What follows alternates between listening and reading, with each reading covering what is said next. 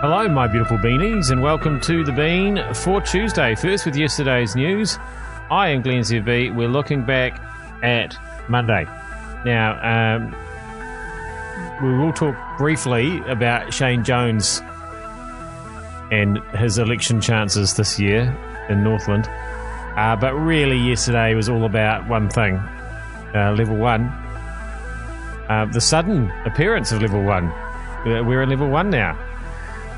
Here was the first caller once after the announcement. I just want to start by saying this is not a political statement, but I just wanted to say to New Zealand, well done, everybody, and especially Jacinda. Sorry, a bit emotional, but fantastic. Thank you. It's a pleasure, Clint. Oh, gosh, and he is gone as well. Oh, no, you're still there, buddy. Yeah, I am. Sorry, I just got a bit emotional now. It's such a fantastic... Why so emotional, mate? Well, it's been so hard the last, few months, and life getting back to normal, some sort of normality is going to be great. People can relax and enjoy life a bit more. It's I'm just delighted, mate. That's all, that we've gotten this far, and I think we've been leading the country most of the time through this pandemic. So just a big well done to New Zealand and to Jacinda and her team. How's it affected you? Oh, mate, I've found it really tough. I work in mental health, and so I'm 72, and I got shut down in the first few moments of the lockdown. Found it really difficult being at home, not being able to do anything. I've only just started work in this last couple of weeks, and so it's been a great relief to get out, get back into the community and help those people who are most in need. Yeah. Good on you, mate. Well done. Thank you. All right? Thank you. Oh, there you go. Quite an emotional Clint there. I love an emotional Clint, don't you? I mean, this is the station to get all your emotional Clint requirements. Definitely. I'm sure Marcus was pretty emotional as well, and he wanted to point out there are little medical victories all the time. Someone said they want a minute silence for those that died. We almost need a minute silence for those that didn't die. What's Sweden on now? Like 4,500? Jeepers. And that's the thing, of course. That's why the government will never be celebrated for what they have done, because the trouble with epidemiology is that if you do something well, then people thought it was never going to be a problem anyway. And that's the whole problem with public health.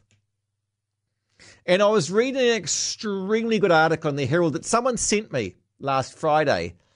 Since the 60s, our deaths from heart disease have reduced by 90%. But of course, no one ever talks about that because it's hidden. If you do well, no one says it. Oh, so true. So true. I mean, my main job is pushing the buttons on the Mike Hosking Breakfast Show here at News Talk ZB, of course. And if I do that correctly, nobody notices.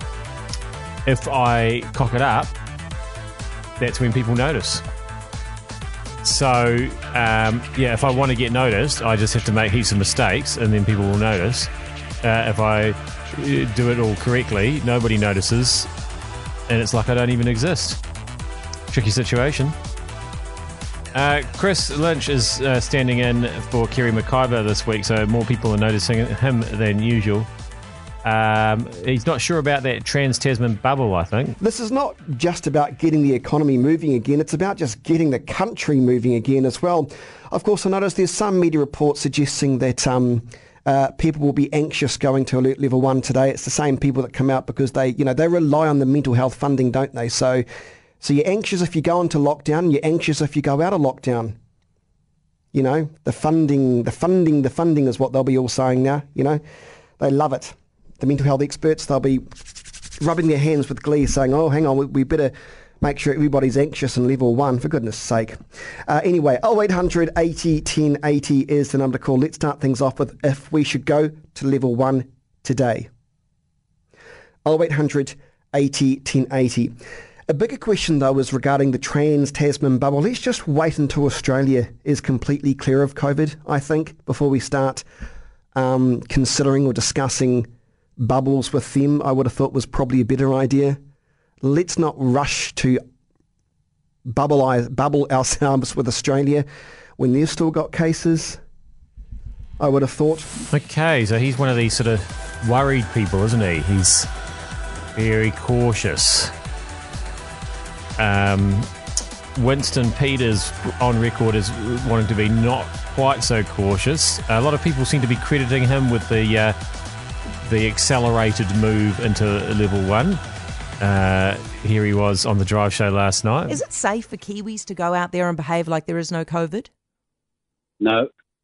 I hope we've learned from the lockdown and from the international experience, which still rages on, that hygiene and cleanliness and observing certain social rules is always going to be important. Okay. Do you think it's important to tell Kiwis, though, it is safe to go back to large gatherings and concerts because of the number of them that are still too scared to do that? Well, we can't just run the country for the timid. We've got to run the country for those who want to be free. And we've had a huge contraction of our freedom for about 79 days, to be actually honest with you. And so people want to get back, and the ones who are a bit shy to go out, well, I understand that. But they can be assured that we've done our best to get on top of this outside invader, and we have largely been highly successful. Should central city businesses in the public sector go back to their offices? Well, I think the last thing we've said in our press statement today from my office anyway is we're encouraging all workers to go back to work and to their offices and to their workplaces as fast as possible so we can restore normalcy and get business back going.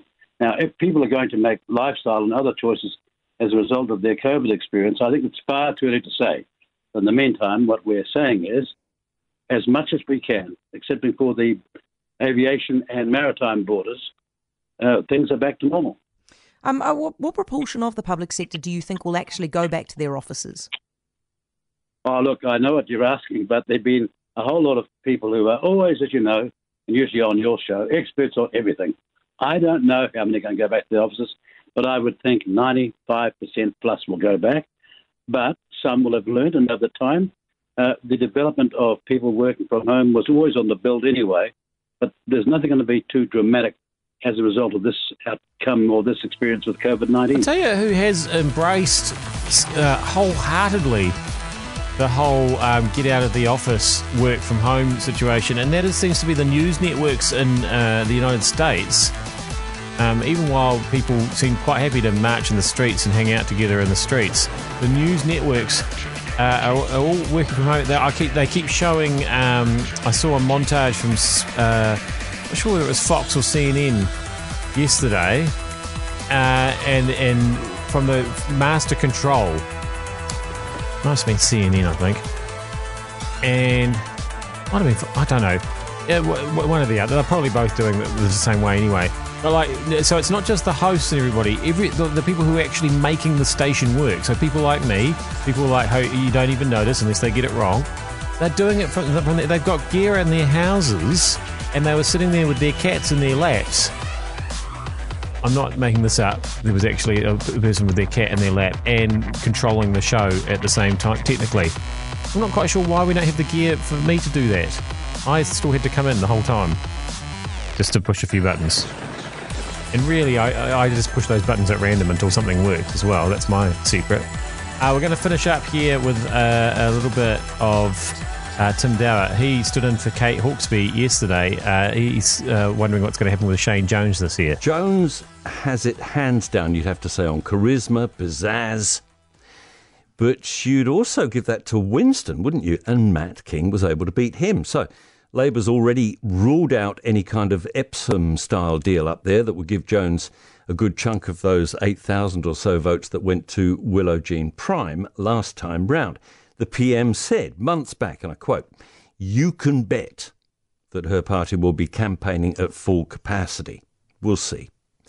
But if Jones fails, and if New Zealand First doesn't get 5%, then all those famous dog tucker predictions will finally come to pass. I'm not sure that New Zealand First won't get there on the basis of 5%.